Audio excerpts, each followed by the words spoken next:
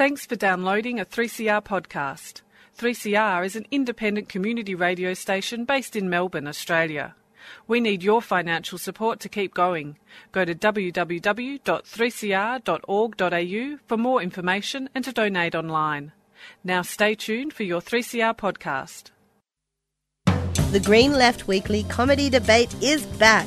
We live in a time of crisis, of impending doom and the fear of nuclear war. But we still need to laugh. This year, comedians will debate the very real question. Will Trump tweet us into oblivion? Join Master of Ceremonies Rod Quantock for a sparkling night of progressive comedy featuring Sean Bedlam, Pauline Farts on Hellchild, Kirsty Mack, Gabe Hogan, Frank Hamster, Morven Smith and more. Tickets are $50 Solidarity, $30 regular, $22 low-waged and $12 concession. There'll be a bar and the opportunity to buy a delicious dinner. Saturday, June 16, 6:30pm at the Brunswick Town Hall. Will Trump tweet us into oblivion? A fundraiser for the radical newspaper Green Left Weekly. Bookings are essential. Phone 9639 8622 or go to trybooking.com/VBYO. Green Left Weekly is a 3CR supporter. And a very warm welcome back to Solidarity Breakfast. A left response to the major developments in capitalism. What they trade in is not wheat. They trade in famine. A little dose of revolutionary optimism. I think it's really important to sort of express solidarity globally. It really is a deal by corporations, for corporations. The union forever defending our rights. Down with the black leg. If you think the ABC's left wing, don't listen to this program.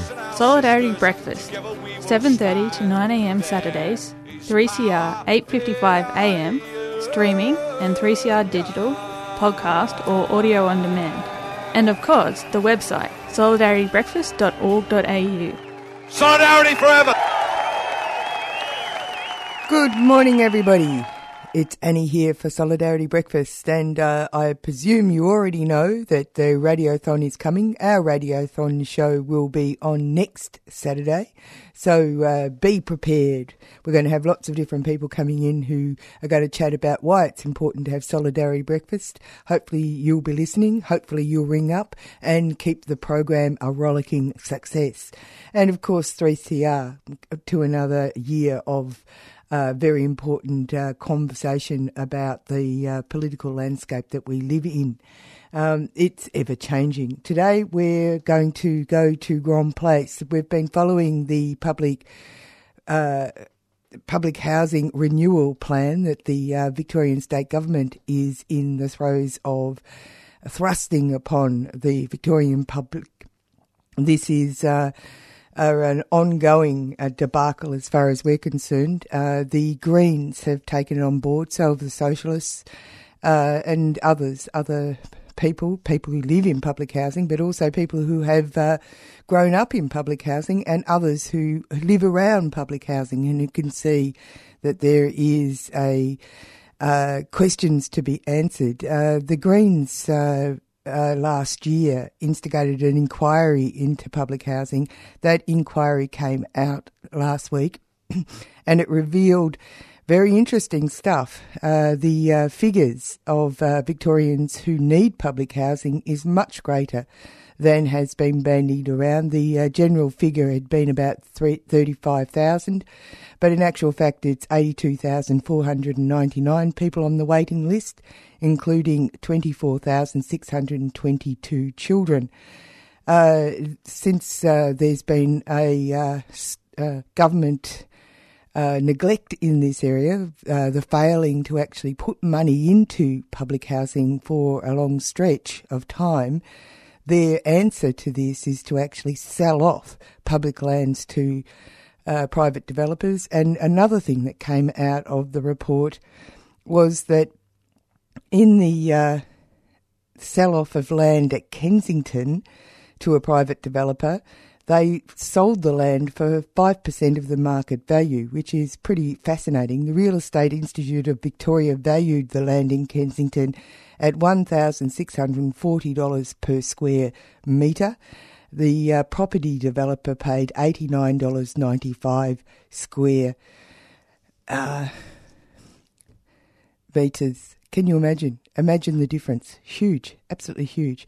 Another thing that happened in the Parliament last week was the Greens putting forward a motion to block Labor from selling even more public land, but the Liberals and the Labor worked together in ensuring that that was not passed. However, the fight is not over. People need to stand up and fight back. But we'll go to Grom Place. Grom Place is one of those estates that are earmarked for this renewal, which is a thinly disguised sell-off. It's in Brunswick West. It's quite a beautiful place, actually. It is a bit of land that is beside green fields and goes down to the river. But we learned quite a few things. I first spoke to a couple of people that were there. Can I have a chat with you? I'm from 3CR. Do you live here? Yeah. Yeah. Are you happy people came out to defend your homes? Yes. Yeah, I'm so happy, yeah. Yeah. So the public, I don't know that they say they demolish these houses, but if we not retain, we don't know yet. Yeah, so we need action, yes, to do it, yeah. Now, you're a family man, and this makes a big difference? Yeah, family man, yeah. Yeah, makes a big difference to have a roof over your head? Sorry? Well, it's important for stability for your family. Yes, definitely. Yeah, very important, yes. We live in here about 12 years. Yeah, so still we don't know the way we go in there. They don't find us the place to live, but they promise, but still we don't know yet. So if they renew, we're happy to renew, but we need to stay here, to return here. But if they sell in these houses, they say you can't return here. That's not good for us. So all your kids go to school here, and yeah, they go to school here locally. Yeah, so we needed this area to stay here. We don't want to go too far. Yeah, definitely, yeah. It's quite shocking, isn't it? Yes, it's quite shocking, yes, yeah. So did they send you a letter or what? What did they do? They say when they came here, they say we demolish this one and build in the new houses. And if you want to come return, you can return, but there's no promise there. When I see that it's not, I don't know. I don't trust them, the council, yes, yeah. How are you? Are you glad that, do you think that there's some traction coming along on this issue, as it should be? Oh, look, Annie, I don't know. I'm not exactly the world's greatest optimist.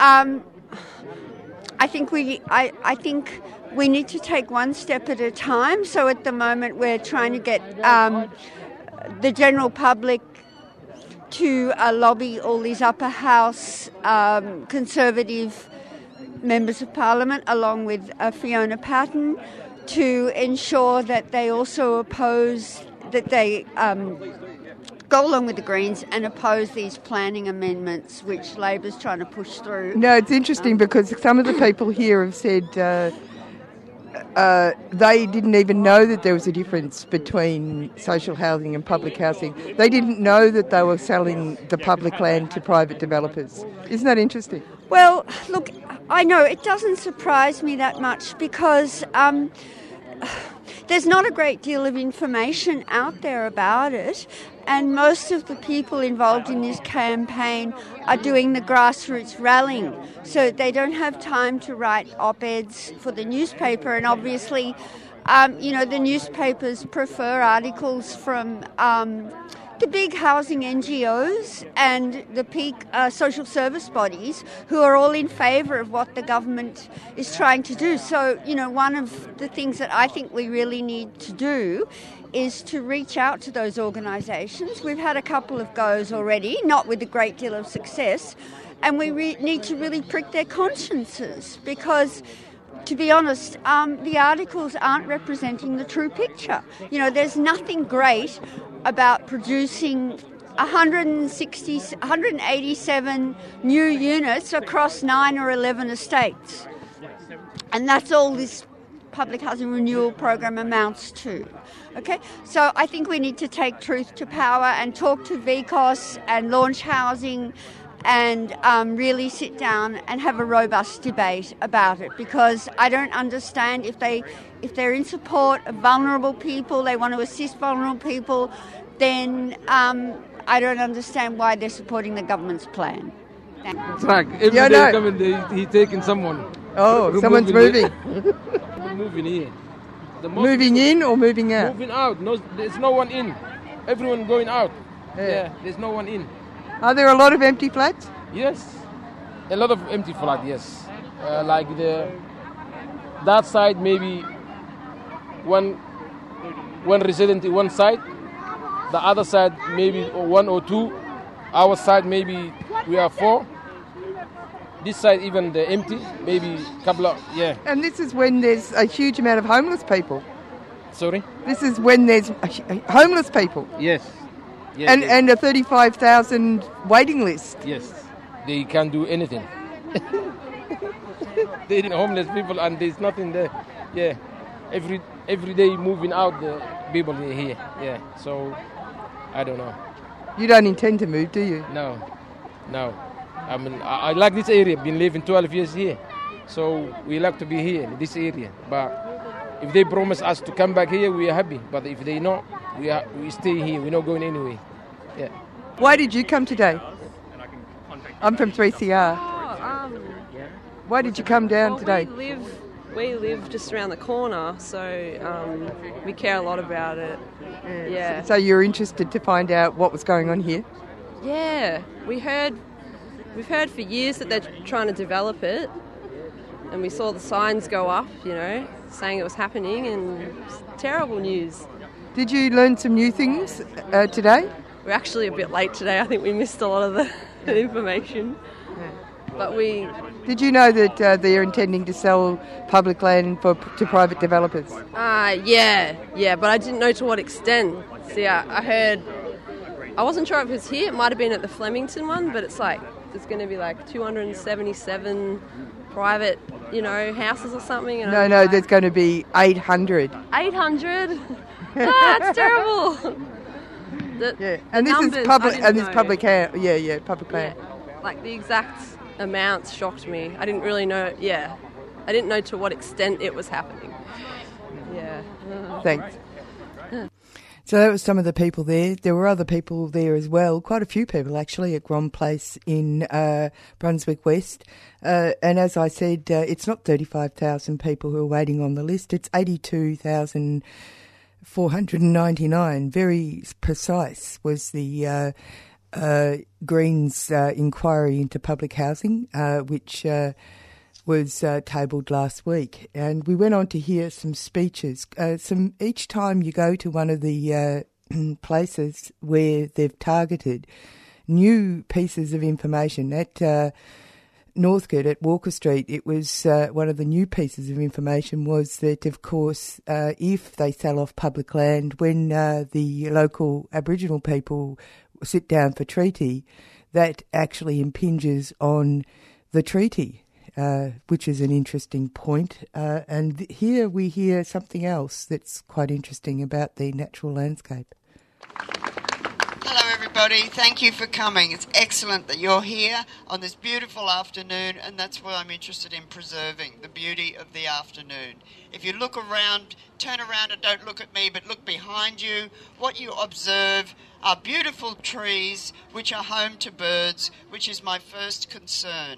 I learned about this treacherous plan too late to help a lot of the tenants. Some of them had been driven to Western Meadows and given a contract to sign for a new house because they require more bedrooms. So the implications of living in Western Meadows after being here with 2 other families that they're kin to for 30 years is now dawning on them. And recently we saw them on the estate and they said, are we able to come back? We signed under duress. People are being mucked about. Single mothers who were taken from the estate, 3 of them to be rehoused, were unable to acquire any properties except in tower blocks, so they have returned to the estate. Imagine the disruption, the anxiety, the stupidity of this plan is now becoming very evident. But we need residents who live around the estate to be involved, because Office of Housing tenants have no status. When they complain, they are often ignored, and let's face it, it's their landlord they're criticising, so they're in a very vulnerable position. But I met a 90-year-old woman when I was helping her across the street recently, and her grandfather had a dairy in this area, and she said, "Don't you know why it's called Groan Estate?" I said, "No." She said, "Because the land was gifted by Mr. Groan to the poor people of Brunswick." This land was given by an individual working hard for members of his own community. That spirit is still here. This estate has no crime. There are no bad people here. Everyone's trying to make their way in the world. All they want is the estate to be rebuilt. Yes, I'm not against development. There'll have to be more flats, but they should be eco-friendly, modern, and as they appear now. Respecting the trees. This estate, I argue, when combined with Dunstan Reserve, the park across the road, which is very oversubscribed with football teams, a community garden, a food forest, and lots of exercise and dog walking people, that park will be overrun when all these flats are completed that are opposite the Gron. If Gron joins in the development, the footfall on the park will be horrific. We need to preserve that park. The park and the Gron estate form a small lung for this area, and your air quality will be depleted. The government has a duty of care to make sure people's air quality is not destroyed by private developments. Please join me in this, and later on, if you can find me walking around, if you give me your name, and I'm not very good on computers, so maybe a phone number so I can text you about further action we have to take, because the government is planning to put legislation forward that would allow the demolition of these estates, and I'm afraid it's going to be people chained in their bedrooms. Thank you for listening. Thank you so much, Barbara. Barbara is such a strong advocate, has been leafleting for weeks around this area to raise awareness about what's happening to Gron Place and a number of other estates across this state. I have the great pleasure now of introducing the Mayor of Moreland, John Kavanagh, who's been a strident advocate for more public housing in our state. Well, good afternoon, everyone. It's great to be with you today, and I acknowledge my fellow councillors here, Councillor Sue Bolton, who's been a tireless advocate here, Councillor Mark Riley, and of course the former Mayor, Samantha Ratnam. Look, I suppose my message today is a simple one. It's a simple one to say that the Moreland City Council is standing beside the residents in their fight here. It's very, very important. There's no doubt that... Thank you. Good on you, Barbara. Thanks for your words. Now, there's been a number of resolutions from Council supportive of the fact that this should remain public housing. Public housing. Yes, we certainly see that sometimes there needs to be some improvements, but it should be paid for by the public purse and not through developer funds. You know, I'm quite passionate about this because my grandfather was a former Labor housing minister between 1945 and 1947. You can imagine after World War II the amount of public housing that was needed in Victoria, and they built it. And they didn't build it by developers' funds, they built it from government coffers. That they knew what their priorities were then. They knew that public housing was important, public transport was important, public hospitals were important. They didn't worry about subsidising AFL grounds. They didn't worry about Grand Prix. They didn't worry about supporting Tennis Australia. They knew what the basics were, and they did them. And there weren't 38,000 people on public housing waiting lists. Right? The other aspect I want to raise too is the planning minister and the housing minister in cahoots. So now planning control has been taken away from Moreland Council and sits with the planning minister. It's really unfair to local communities not to have a say in development in local areas.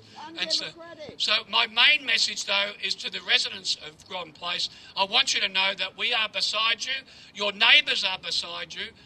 Any fair-minded person is beside you and wishes you well in this fight. And well done, Samantha Ratnam. Thank you very much. Thank you so much, John and Moreland Council, for your continued support and unrelenting support for public housing and social good in our areas of Brunswick and beyond. I now welcome Sue Bolton, who's a councillor at Moreland City Council and from the Socialists, to talk about their work to save public housing. Well, first I'd like to acknowledge we're standing on Aboriginal land that was stolen, land of the Wurundjeri of the Kulin Nation. And I'd also like to mention that the destruction of public housing has actually decimated the inner city Aboriginal communities, especially around Fitzroy area. So that is, this issue is important for everybody, everybody throughout Australia. Basically what we're seeing is an ethnic cleansing of poor people, people of colour, all sorts of different people from the inner city. I mean, that's what the implication is of the destruction of public housing around the centre of the city. At the moment, I would say housing is the number one issue in Australia. So why aren't any governments, any single government throughout Australia, building public housing? Basically, this is part of the whole privatisation push of privatising every single government service, bit of infrastructure. That's what this is all about. It's part of a privatisation push so that they can cut corporate taxes, basically. That's what this is all about, is cutting corporate taxes and not paying any money for any kind of social good. But the market has failed to provide housing, which is a human right, because we can see just the other day in Broadmeadows there wasn't a single dwelling which was affordable for someone on Newstart. And we've got to mention that the definition of affordable housing has changed over the years. It's now 30% of your income in rent, which in my opinion is not affordable for someone who's on Newstart. That means we need to build public housing. So instead of spending $500 million on a new private prison at Lara, we need to be spending that money on a massive expansion of public housing. So the state can afford it.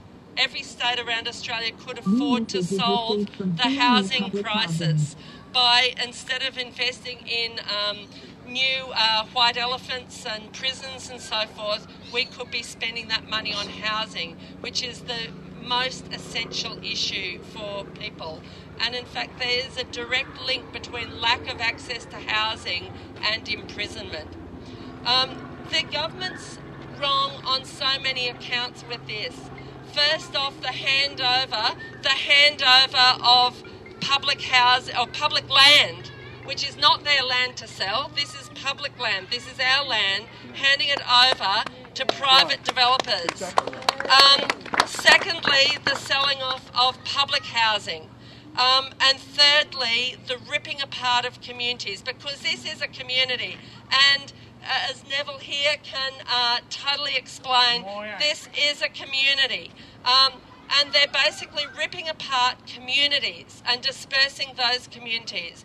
Now, that is a big cost, because in these communities, everyone gets because it's long-term. Public housing is long-term and permanent. It's not like private housing or so-called social housing. It's long-term permanent. So you get to know who you can leave your kids with, who can look after your kids, who'll give you a lift to the doctors, who you can borrow money from until you get paid. There's a bit of an ecosystem in these communities. So don't believe all the bullshit about dysfunctional communities, social problems. Social problems exist everywhere in society, especially in private home ownership. You get social problems. They're certainly not unique to public housing estates. So this is wrong on so many accounts. The title of the scheme, Public Housing Renewal, that's designed to suck people in, because this is really all about giving developers the land. But there'd be an outcry, public outcry, if people knew they were handing over public land. So they use the term public housing renewal. There'll only be a tiny number of extra so-called social housing dwellings, but social housing's not like public housing. People need to be educated about that. A lot of housing associations treat people exactly the same as private landlords. Tenants do not have the same rights. They don't have the same level of permanency and security. They have to pay higher rents. Housing associations house very few people who are on benefits. They prefer people who are working full-time or three-quarter time because they need the money. And so the destruction of public housing and transfer to social housing is not equal. So we need proper public housing where there is security of tenancy, not this social housing where people don't are forced to pay higher rates. We don't need to bulldoze these estates to refurbish them. Sure, there's a need for refurbishment of various estates, although a couple of the estates, the one in Clifton Hill and part of the one in Ascot Vale, have only recently been refurbished. So why bulldoze recently refurbished estates unless you've got the ulterior motive of handing over estates to private developers and raking in the money and assisting the developers? What you can do is to refurbish a block at a time. You don't need to disperse a whole community. You can refurbish one block with a solid guarantee that residents will have the right to return, with a solid guarantee that families won't be kicked out. So there's no need to disperse a whole estate. The only reason you demolish an entire estate is if you want to do something different, and that is hand the land to developers. So our campaign is having an impact because the government has been forced to redraft the relocation agreements, and there are a few things that they've gone slower on some estates. But we should be absolutely clear. If these 11 estates go, they will be moving on to every other single estate in Victoria. So every estate is under threat. But also for everyone, regardless of whether you're in public housing or not, this issue affects absolutely everybody. Because if we let these estates go, that will be more opportunity for the developers to speculate, to drive up the costs of rents, and it will be more homelessness, more people living in casual arrangements, etc. This affects absolutely everybody. We could, in the next few years, build 50,000 new public housing dwellings. That wouldn't fully solve the problem, but that's what the Victorian Socialist stands for. We believe that we need to build 50,000 new public housing dwellings in the next few years. We don't need that new prison, we need more housing. And there's a lot of other things we don't need, but we need housing. That is our biggest thing. But we also we can't wait for the state election. The state election is far too late. The decisions will already be made before then. We do not want to see police coming to estates to evict people. So we need to pledge. We've got people on this estate, Neville and others, who do not intend to leave the estate, who have not signed relocation agreements.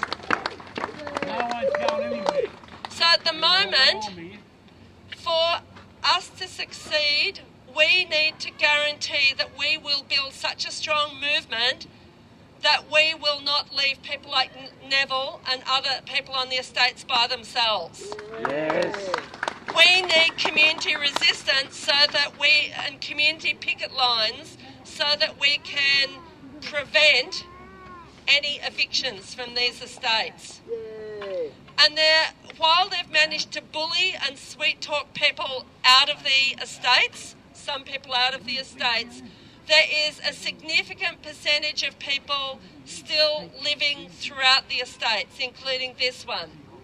So we need to guarantee that we are going to build that movement, but also, secondly, we need to support the unions and approach unions that we might be in, especially construction unions, to say we will not bulldoze these estates.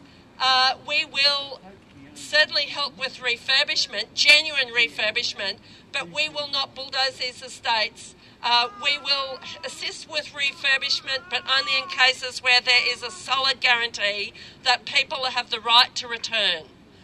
Yes. And that also means no reduction of the room size of flats from 3-bedroom to 1 and 2 bedroom.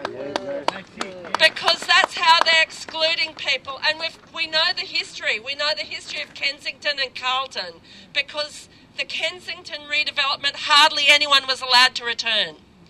The Carlton redevelopment, because a lot more people knew about Kensington, people fought for the right to return. But the goalposts kept changing. First of all, it might have been 5 years. You could have had to have been a tenant there for 5 years in order to have a right to return. Then suddenly the number of years kept creeping up to 10 years or more. And there are all sorts of rules and regulations about who is allowed to return or not. It definitely was not a solid guarantee. So we have that experience.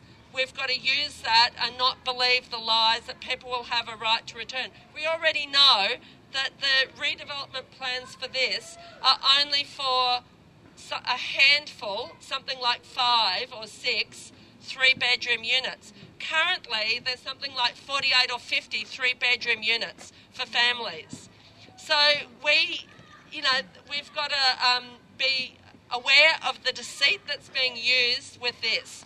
There is no rock-solid guarantee of right of return at the moment under this plan. So we absolutely here need to pledge that we will support Neville and everybody else who wants to resist with community picket line to prevent any evictions happening from this site.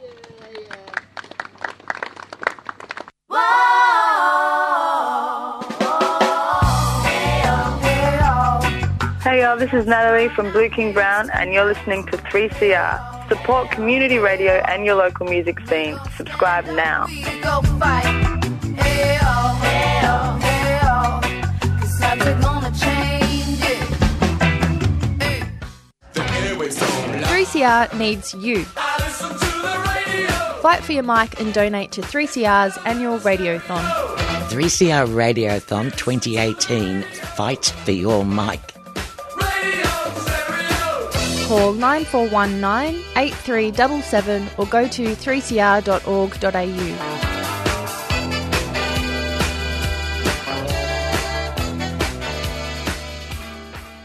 You're on Solidarity Breakfast with Annie, and we've just been at Grand Place, one of the public housing estates that have been targeted for renewal or sell-off to private developers. We're moving on now to outside the Magistrates Court on Friday. Was it Friday? No, I think it was Thursday, actually.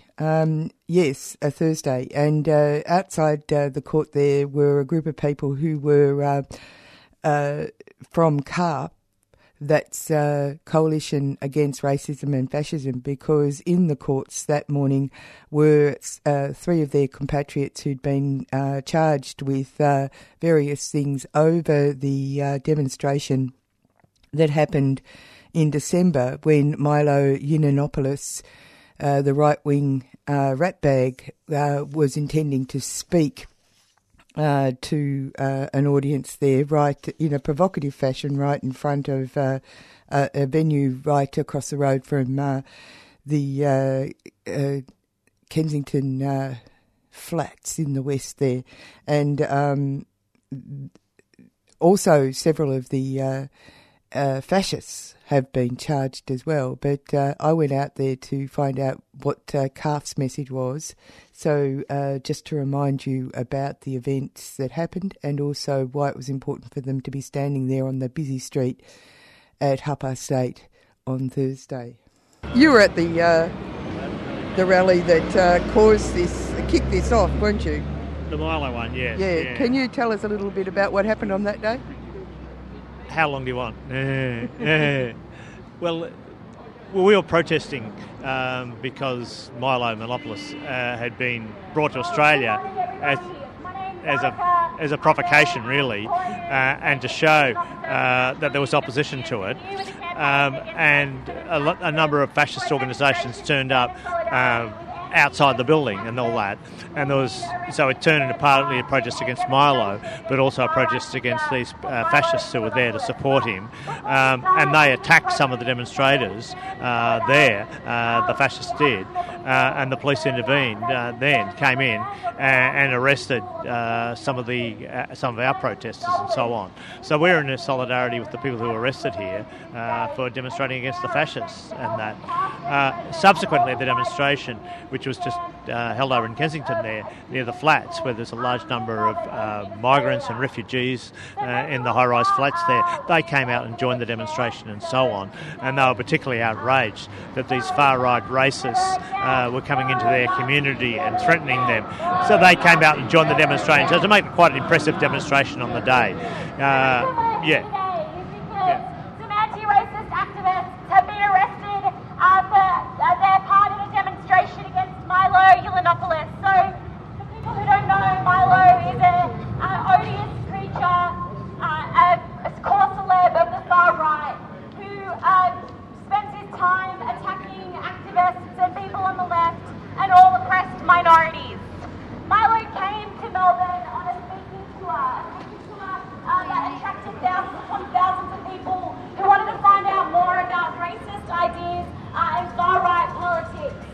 And this demonstration took place out the front of all of the flats in Flemington, flats that were made up of people from Sudan, recently arrived migrants, and Africans and refugees who are the core target of the far-right movement in Australia.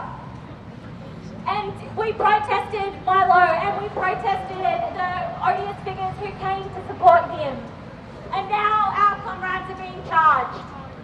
And I think it's worth saying that in the media, people who fight against racism and those who promote it are often tarred and painted with the same brush. But there is nothing similar between being a Nazi and fighting against it. And we pledge to continue to stand up against racism, against fascists whenever they rear their heads. Well, not a big gathering today, but an important one, because it's really important that when people on our side get picked off for standing up to Nazis, that we're here to support them. We make no apology at all for that. It's worth reminding ourselves, I suppose, who Milo Yiannopoulos is. The Daily Mail, which has been promoting fascism busily since the 1920s actually, describes him as a mischief maker. Well, there's a lot more than that. Of course, the far right, the Nazis, they're not all the same. They don't look the same, they don't dress the same, they don't have the same roles in the far right ecosystem, which is trying to pull society to the right, which is trying to instill fear and terror in Muslim communities and other minority communities. There are some in the far right that wear a swastika tattoo on their shaved head. There are some on the far right that wear suits. Milo Yiannopoulos on the far right is someone who boasts about wearing $300,000 worth of clothes and jewellery. That's the sort of fascist he is. And his specific role is to talk to the ones with the swastika tattoos, to talk to the ones who want a picture of Hitler put up in every classroom. Milo's role is to massage their message into a form that's a little bit more acceptable for a mainstream right-wing audience. And that was what he was employed to do by Steve Bannon on Breitbart News. His other role, of course, was a so-called technology writer. Now, Milo doesn't know anything much about technology. He does know a thing or two about channeling the social resentment felt by a certain number of young men sitting in their mums' basements and to trying to forge them into some sort of troll army on behalf of the billionaire class to get Donald Trump elected, and again to instill fear and terror into people that want to get in the way of that. So that was Milo Yiannopoulos' role. Now there was a bit of a tendency back in the day, 200 years ago, the minor aristocracy of Britain. If you had some idiot son that wasn't really good for much, couldn't really do much around the family farm, you'd send him out to Australia and see if he could do any good there. Well, the same thing seems to happen with far-right commentators like Milo. His star has waned in the United States Everyone's bored with him. No one takes him seriously.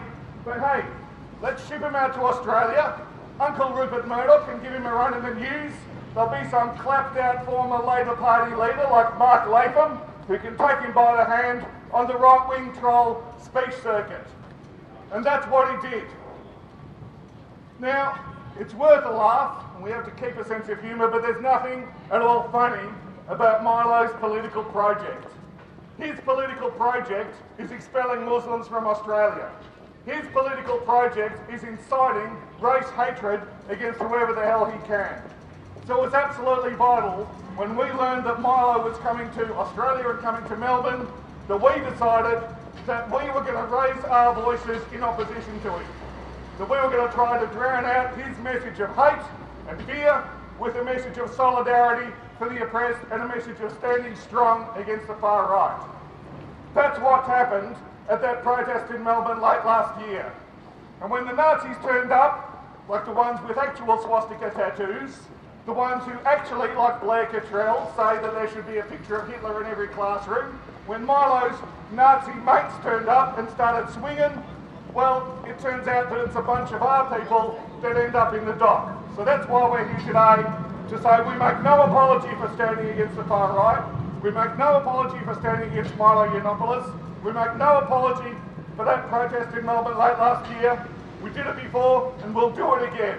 So, and anyone who knows European history knows at least 6 million good reasons why we can't let Nazis like Milo run around Australia and run around the world without opposition.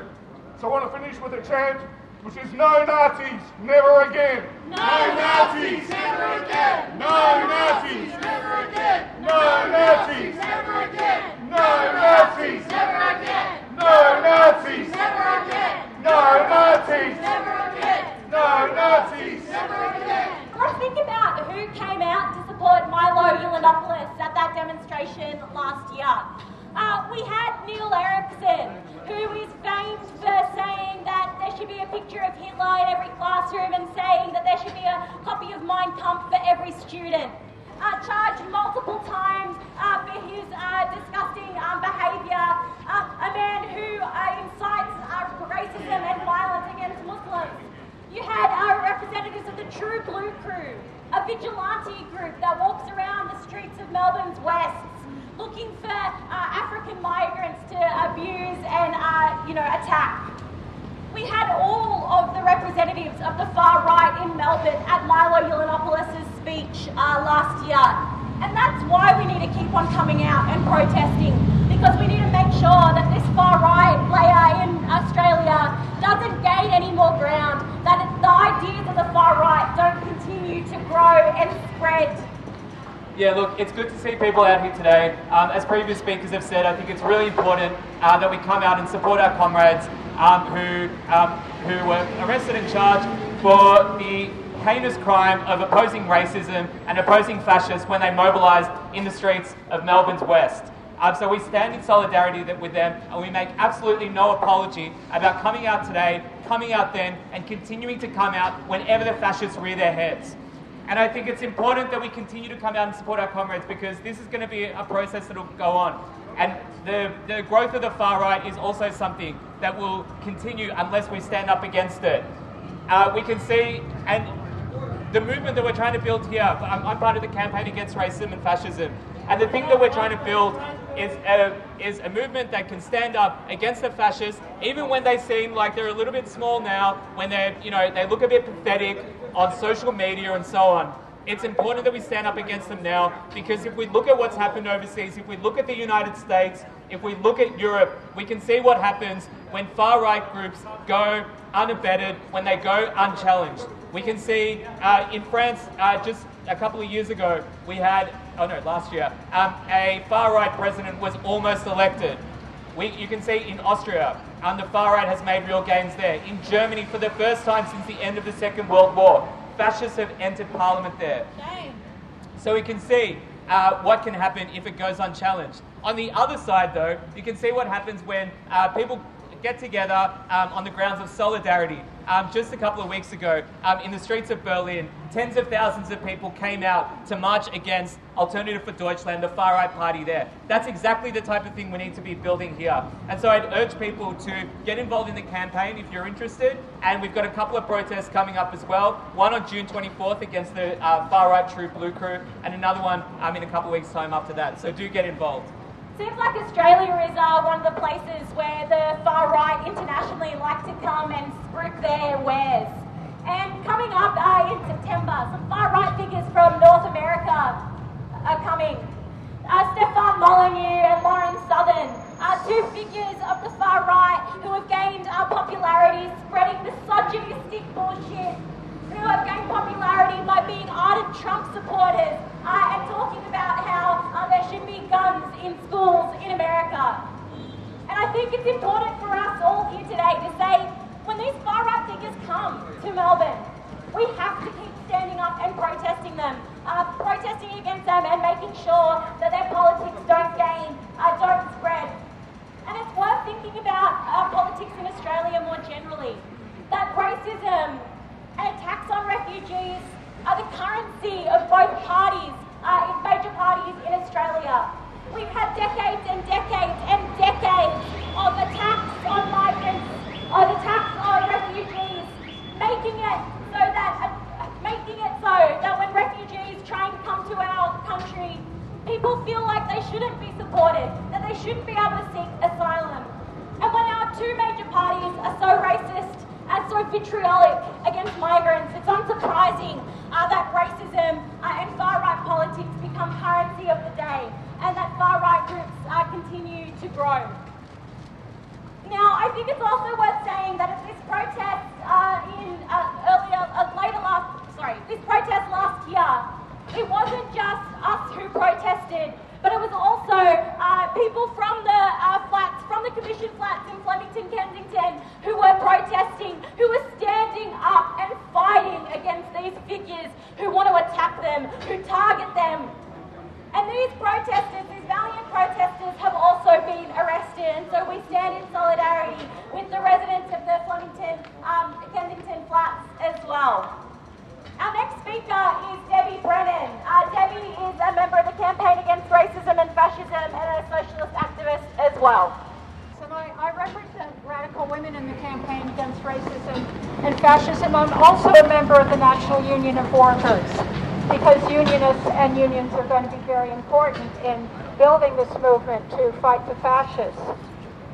What is really important about today, and why we really need to be here and continue to be here, is what happened on December 4th that night in our protest that we organized against Milo Yiannopoulos.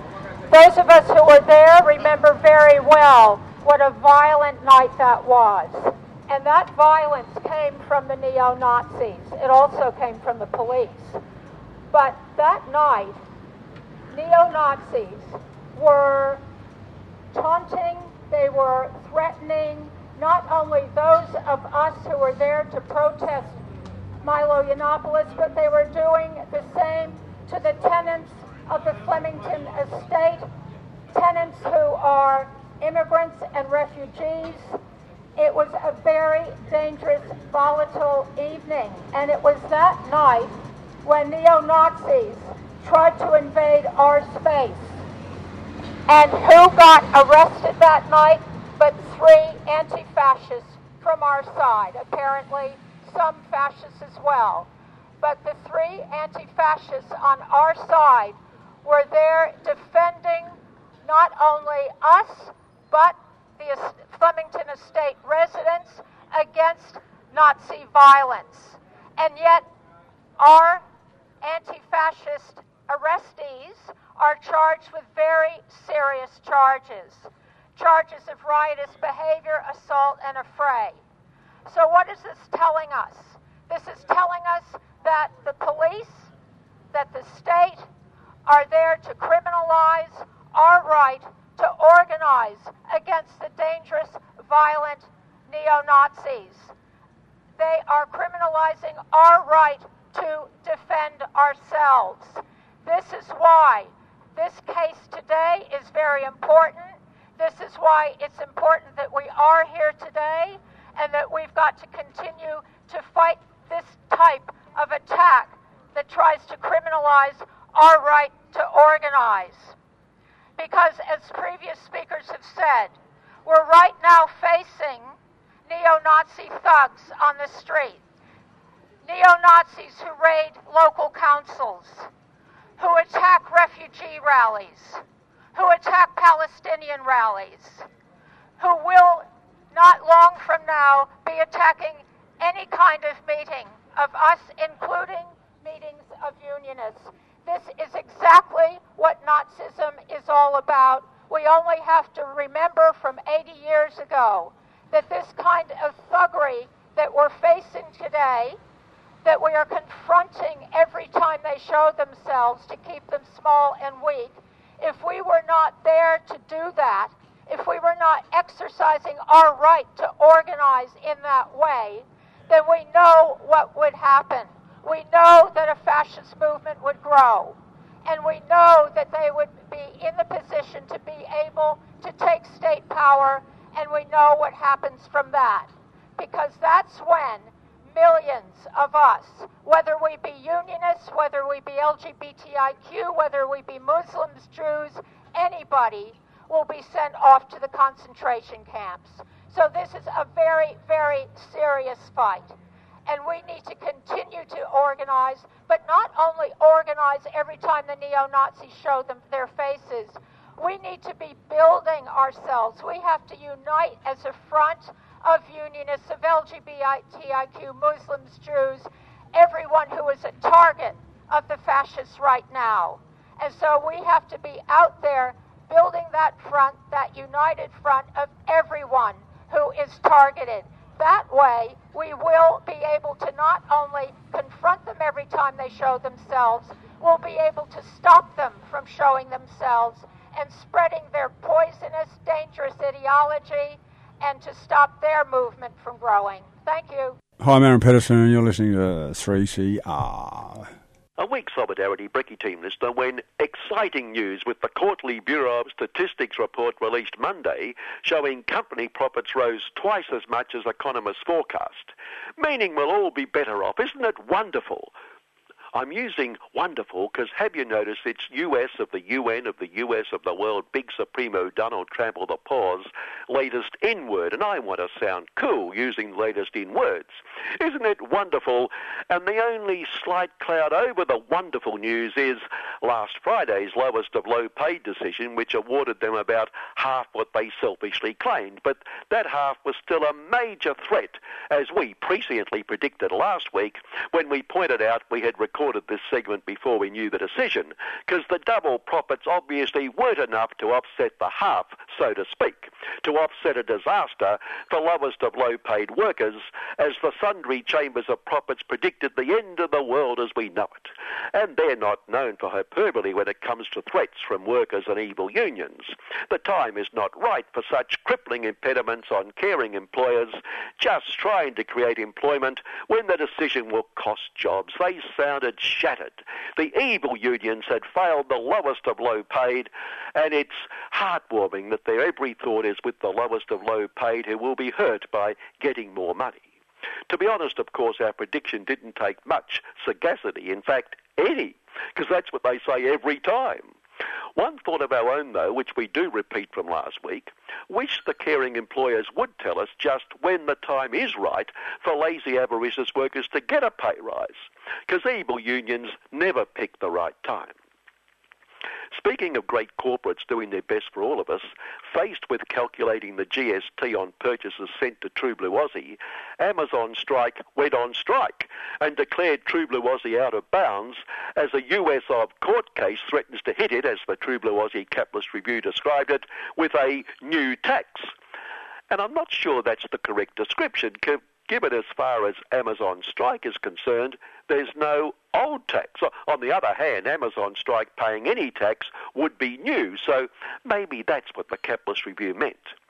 Now, As we admitted last week, our 3CR budget couldn't afford an interview with former Hayseed and Sheepshit Party Supremo, now far, far, far back and rapidly disappearing backbencher Barnacle and his new partner. But after a promotion on the Kerry Stacks of Wealth channel, the interview all True Blue Aussie is talking about. Being the dedicated, assiduous journalists we are here at 3CR, we conducted a Vox Pop to test the marketing claim, and in fairness, Channel Stacks of Wealth was spot on. Everybody was talking about it. You've got to be joking. No way, mate. What, spoil my night? You'd have to be brain dead. Not on your life. Were just a few of the enthusiastic responses, and of the 150 interviews we conducted, we decided to do one to celebrate every $1,000. To a person, they insisted they had no intention of watching it, and the ratings confirmed our in-depth journalism. Gee, who would have thought Barnacle would be a ratings disaster? Still, it's Channel Stacks of Wealth's own fault. We gave them the answer last week. Interview the baby. At least she or he, I can't remember which, would have made some sense. Meanwhile, Big Supremo Malcolm Turnbull was touring drought-stricken rural areas with Barnacle's dynamic Hayseed and Sheepshit Party successor. The absolute scum of the earth people, according to Barnacle, and we'll be nice and not comment on that. But Malcolm advised these farmers they must adapt to climate change. Given with the lot behind me in my no such thing as climate change party guaranteeing we'll do nothing about it, let me, as the strong leader of the country that I am, advise you to adapt to climate change, if there is such a thing as. And what do you advise? One farmer asked. Well, with clever marketing, surely you could create a market in sandflies, for instance. Appropriate, because they've had their heads buried in it for years.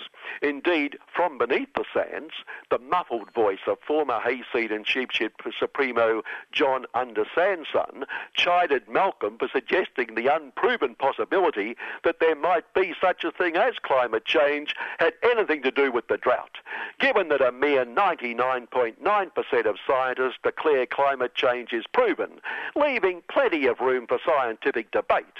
And the clincher, to prove John's point, there had been a drought just as bad in 1902. What more proof do we need? And there is more proof. There was another one in 1940. Okay, 38 years between and now 78 years. So, given climate change is so unproven, there shouldn't be another drought until, say, quick top-of-the-head calculations, say, next year, and then probably not until the year after. And John Undersand's son was regarded as one of the more moderate Hayseed and Sheepshit Party leaders. Imagine what the more immoderates are up to. Those most moderate people in its coalition partner, the Caring Business Class Party, continue their important campaign to ensure the filthy rich get their hands on all that lovely, lovely workers' super money, led by the Minister for making the filthy rich filthier richer, Kelly O'Dwyer workers so evil, not driven by greed, goodness no, wash our mouths out, but by their knowledge that irresponsible workers have no right to control their own money when highly responsible, universally respected bankers and financial barons should control all that lovely, lovely money. But this item, let's call it the Nothing Like Solidarity Department, is not strictly to do with Kelly and the Caring Business Class lot.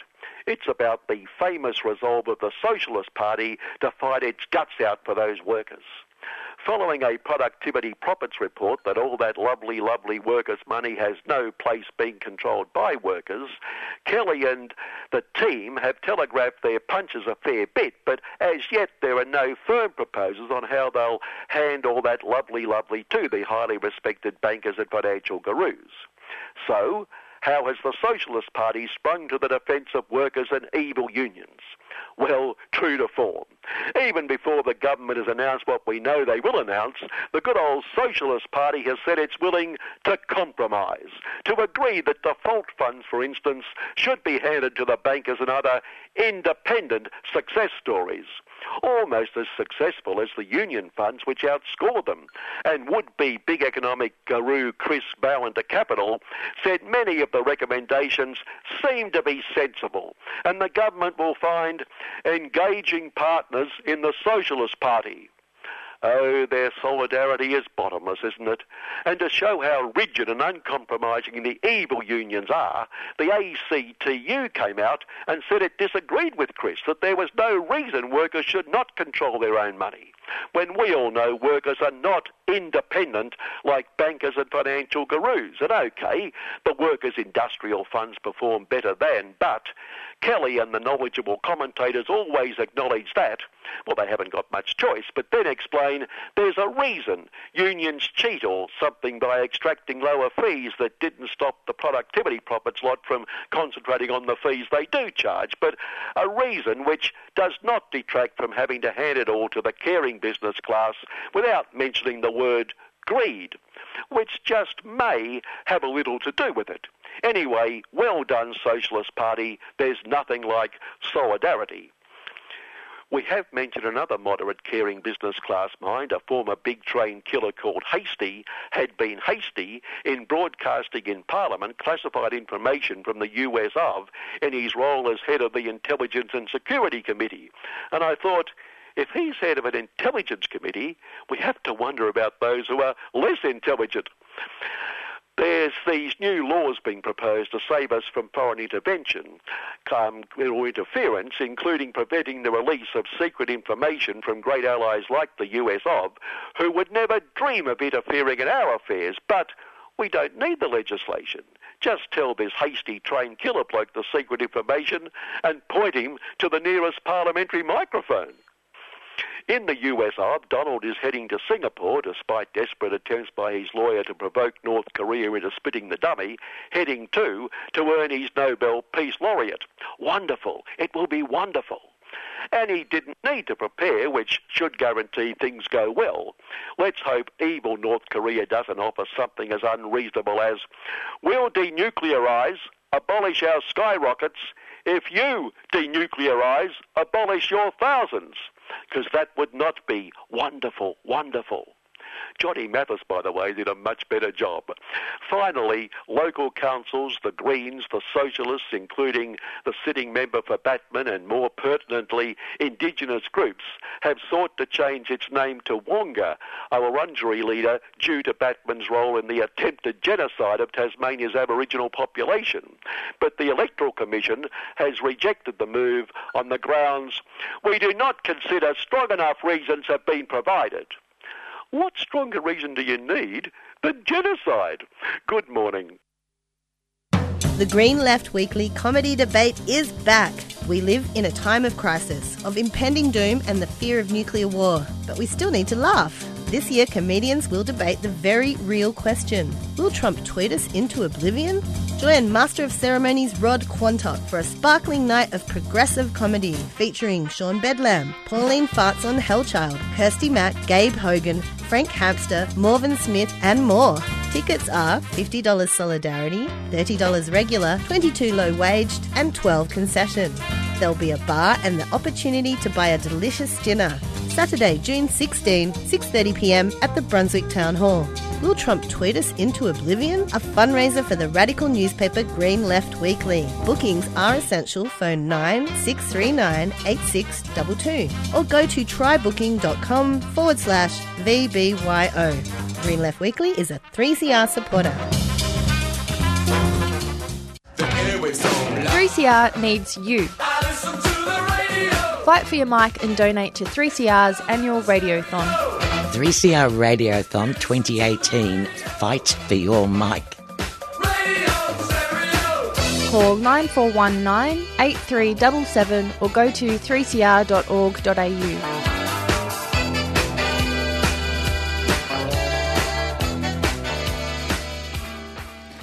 You're on Solidarity Breakfast with Annie, and to take up the last half hour of the program, we've had a rollicking time. We've been at Grom Place looking at public housing. We went outside the Melbourne Magistrates Court and listened to what the Coalition Against Racism and Fascism had to say when several of their members had been arrested and were in court over the Milo Yiannopoulos demonstrations in December last year.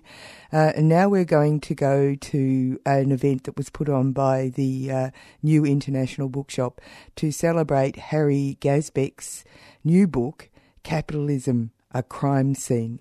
Harry gave a rather entertaining speech, and so he's explaining his argument. Why is capitalism per se a crime scene? We claim to live according to a political philosophy which we call liberalism. And we abide by a liberal legal system. That's what we claim to share as a society. As we do that, we believe in certain principles. One of them is, of course, that liberalism is centered on the sacredness of the individual. The individual is the core of the system. We are to respect each individual equally. That's why we hate racism and sexism and all these things, right? Now, of course, we know that not everybody has the same talents. And not everybody has the same resources. So we're not equal in material ways. But politically, as citizens, as political participants in this society, we are to be treated equally. Nobody can tell us what to think. Nobody can tell us how to act. No one. Coercion is the enemy. Now, of course, if we all think and act as we like, we're going to bump into each other, right? So we need a coordinating system. That's what the law does for us. The law provides coordination that puts limits on how we can think and act, so that most people can think and act as they like. But the government and the state is also to be limited because it might abuse those coordinating powers. That's dangerous. So the state is limited. So, for instance, the government cannot pass laws which are outside its constitutional mandate. There are conventions, as for instance in England, where there is no written constitution. There are conventions which limit the government. In some countries, like the one I live in mostly, Canada, we have bills of rights in the constitution which stop the government from acting against individualism. The bills of rights traditionally protect free speech, freedom of association, freedom of belief, freedom of political conviction, and so on, from the government. So it's quite clear. Coercion is the enemy. It's the worst thing we can have in a liberal system. Coercion. Coercion is a crime. That's how we treat it. Think of the crimes you know. Murder, violence, sexual assaults, blackmail, to take a topical one. They're all revolting ideas because they hurt human beings. We don't like them. So we have a moral sense that they're wrong. But there's more than a moral sense. They're all acts of coercion. They're all acts of coercion. When it's not obvious that it's coercion, it's not obvious it should be a crime. Should possession and peddling in marijuana be a crime or not? We don't know, because there's no coercion. Second foundational principle is, of course, in a liberal system, in a liberal, watch my lips, I haven't said this before, liberal capitalist system. In a liberal capitalist system, liberalism is associated with the ownership of private property. Private property.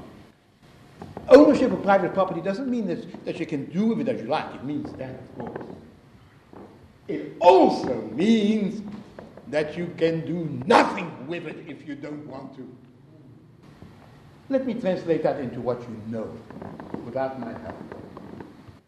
Rich people are not paying their taxes. That is, we have a system of taxation, levying, and a lot of people seem to be able not to pay any, or very little. How does that happen? Well, there are many ways, and we could talk about that at length. But I just want to go to the foundational principle. Because when the government taxes somebody, they're taking away property. They're taking away property.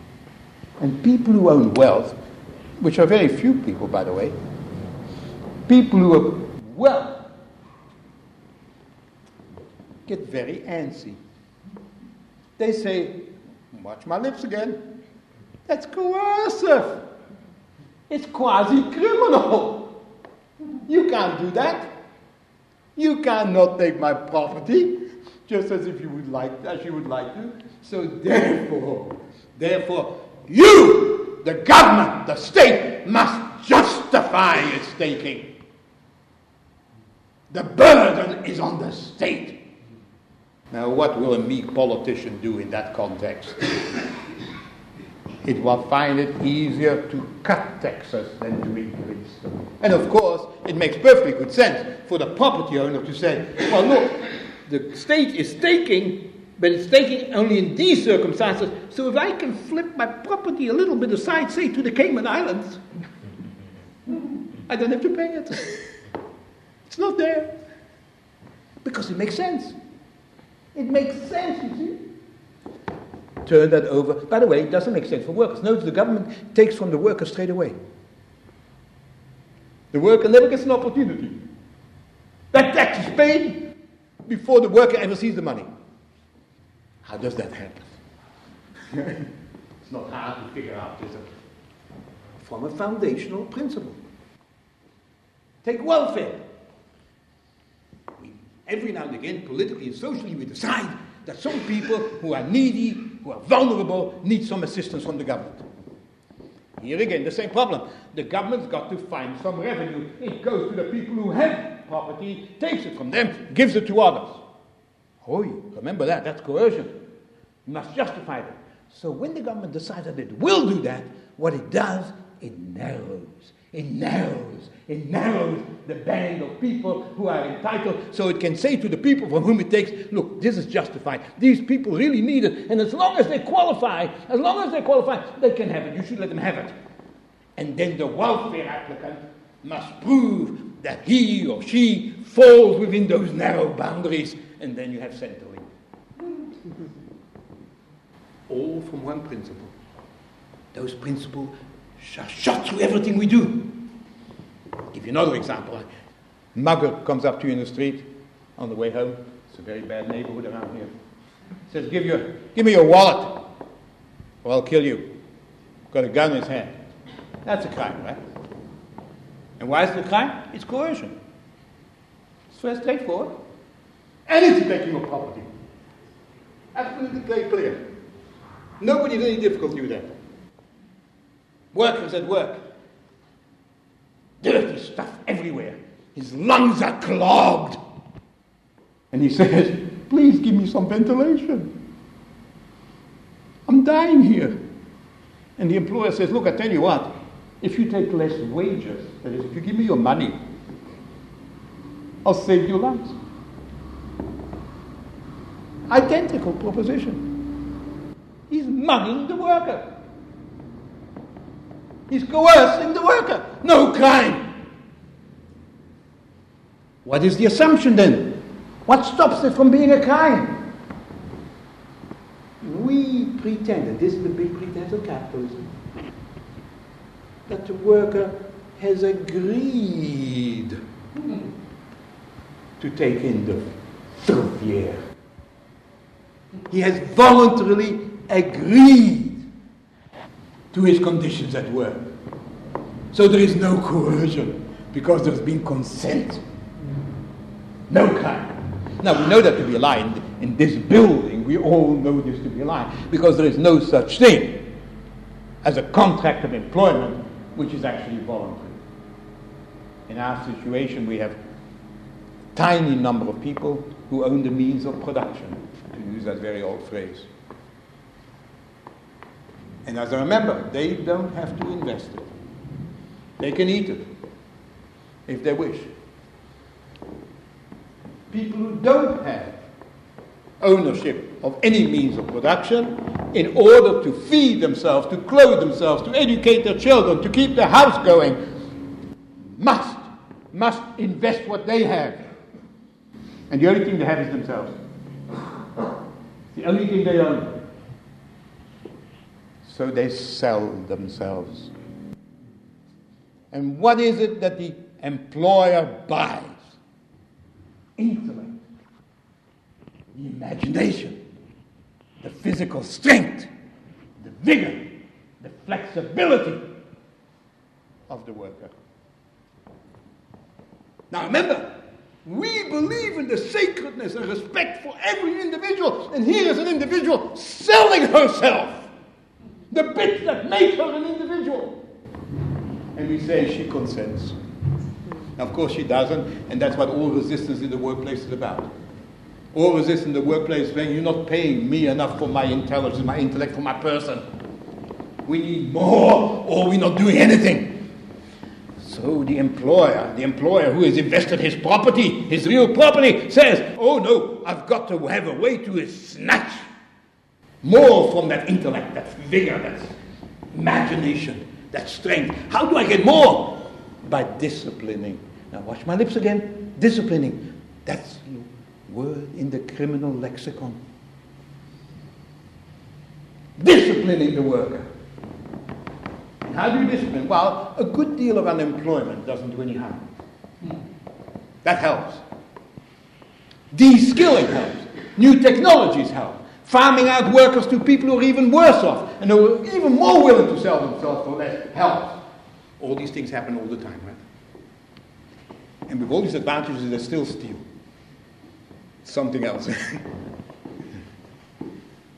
So they have to do that. And they do that systematically. And the law aids them. Because one of the problems the employer always has is, well, look, I told so-and-so to fix that by 3 o'clock, he hasn't fixed it. So the law implies, on behalf of the property owner, implies duties. Now remember, implies duties, not that the worker has ever agreed to, never mentioned. Duties of good faith, loyalty, exercise of skill, and most importantly, and look at you all, you're so free and independent, most importantly, to obey. No, this is a particular kind of relationship, isn't it? That's the norm, isn't it? So, and what is that? What is happening? It is the power of economic control. It is coercion, which is not by force, or with a hammer, or a gun, but with wealth. You're on Solidarity Breakfast with Annie, and we're listening to Harry Glasbeck, who's written a book called Capitalism, A Crime Scene. It's only one of his many books. He mentioned that he actually lives mostly in Canada. He's a lecturer at one of the universities there, and he's had a long history in industrial law in Australia. Fascinating guy. So we'll hear the rest of what he has to say. So what we do, we say it's not that bad, you're exaggerating, and of course I'm not. But what you do see is that sometimes there is a regulation that frames this coercive system, that seems to give it some legitimacy. And that's what for instance, when I said the ventilation example, of course immediately, because you're smart-looking people, you thought, oh no, there'll be a health and safety regulation about that. Couldn't do that.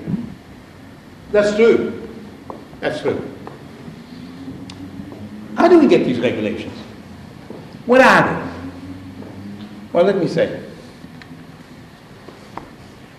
It's the same principle as the principle I talked about before. The same two principles of work. You don't get a regulation until you have done sufficient harm to warrant it. There's never a regulation. Right? Person sticks a hand in a machine, hand cut off, an accident. 10 people stick their hand in that machine, a cluster. 200 people stick in the machine, a regulation to put a guard on the machine. That's how workers participate in decision making.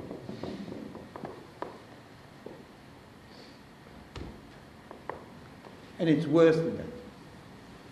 Because we assume that the only way to create a decent society is by letting individuals who own property to do it as they like. To do as they like. We are so grateful when they invest their monies. Now, they don't do it for any reason except to make more money, of course. But we're so grateful to them because they might eat it. They might just not give it to us. So being grateful like that, what we do is we treat them as virtuous participants in the system. Not criminals, virtuous.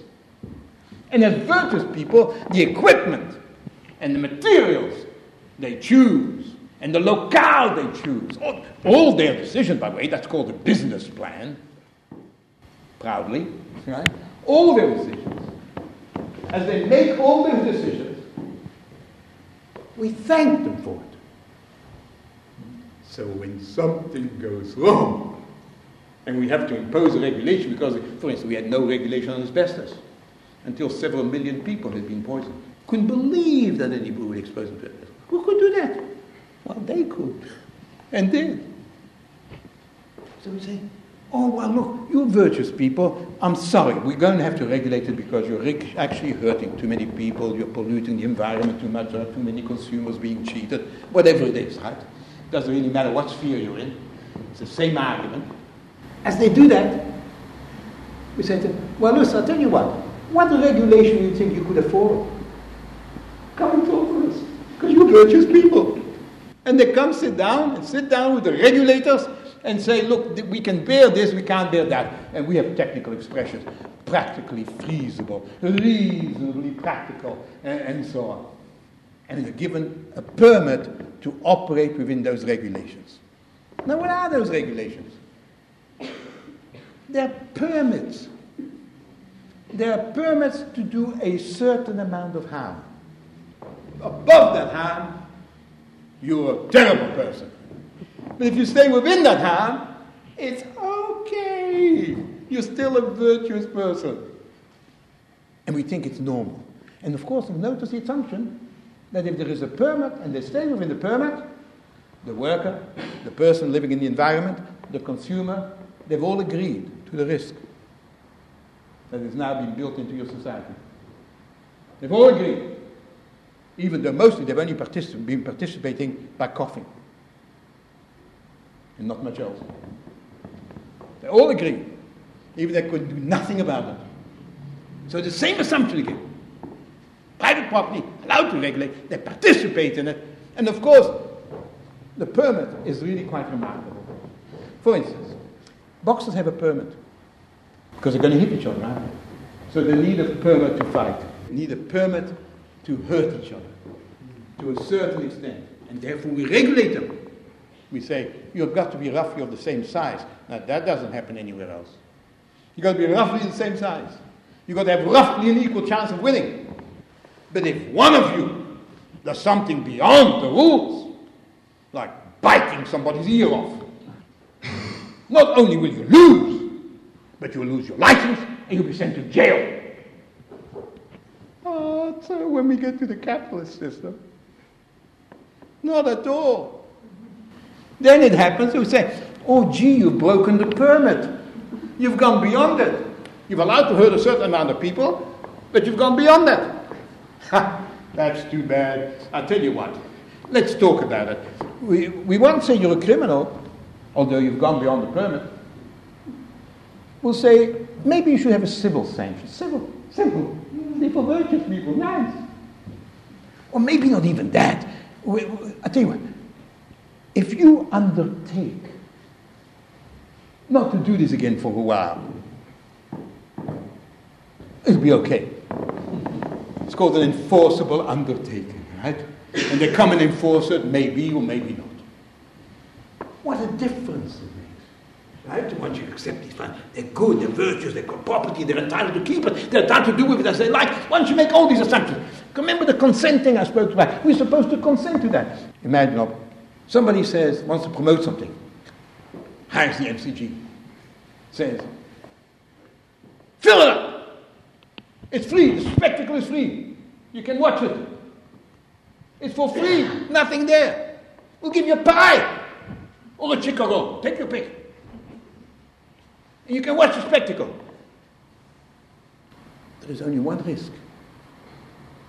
At halftime, some guys are going to come out with semi-automatic machines and blast 10% of you. Some of you will die. Some of you become paralyzed. Some of you will be psychiatrically traumatized. And some of you will only be barely nicked. But you can keep the pie or the chicken roll if you can. That's what we say in the workplace to workers.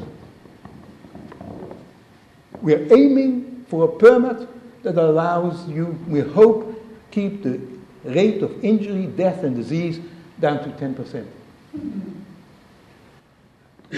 10% of a cow TMC, would we allow that to happen? You know the answer, right? In the workplace, it's the norm. In the MCG, it will be criminal.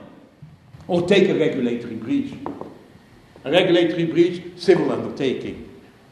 Enforceable undertaking. A reprimand. I'll come back and see you next week, see how you're doing. Kind of reprimand. That's how it works, right?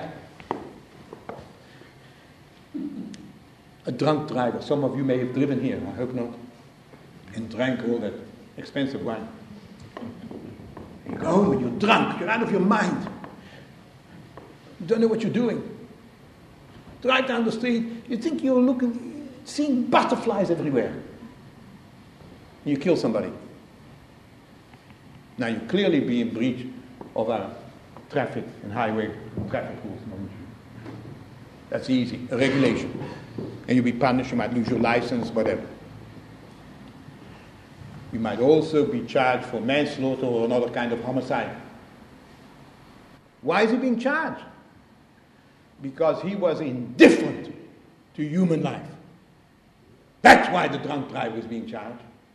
He didn't mean to hit anyone, he was drunk. He was indifferent before he got into the car.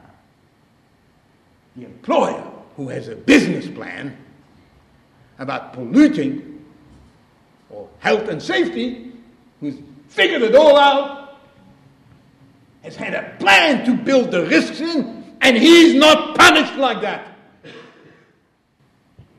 He's much worse morally than the drunken driver who is just stupid. So this happened, I think. So I should finish that. What we should do, obviously, I don't want to stop people doing what they're doing now, sitting in their silos, fighting their own fights. They must do that. They have no choice. But I want to add tools to their toolbox. If they understand that this is a system that can be shown to be cohesively criminal in nature, then they can attack much more forcefully. For instance, if a regulation is broken, that which gives a permit to hurt, we should stop talking about civil actions, enforceable undertakings, reprimands. Please do better next time. We should actually say, you broke this permit, you've hurt, maimed, killed, polluted, cheated in a way that you're not allowed to do. Jail! No talking, because you own the property, you decided what to do with it. You are responsible, as we all are supposed to be in a liberal society. We are responsible for our own thinking and acting. And it shouldn't just be the cooperation about which I haven't talked, you might have noticed. But the other book, you know. But it should be the people who control and benefit from these activities. Fight for your mic. 3CR Radiothon 2018, Fight for Your Mic. The sound of the weapon called a microphone. Bring the revolution on.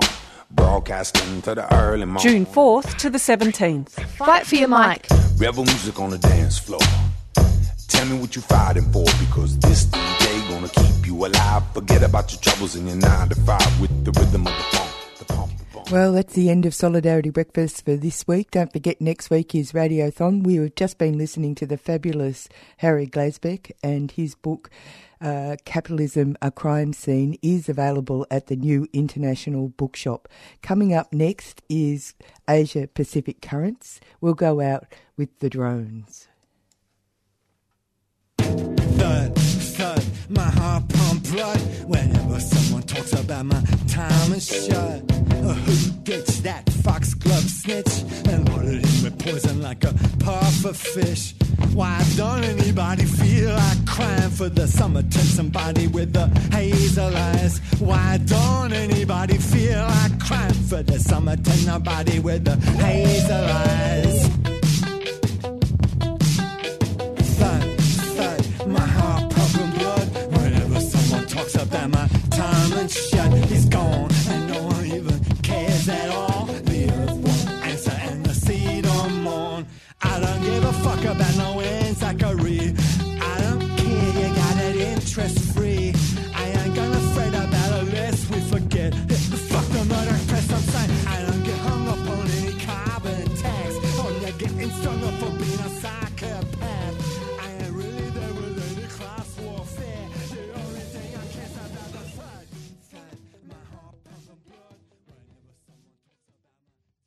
You've been listening to a 3CR podcast produced in the studios of independent community radio station 3CR in Melbourne, Australia. For more information, go to allthews.3cr.org.au.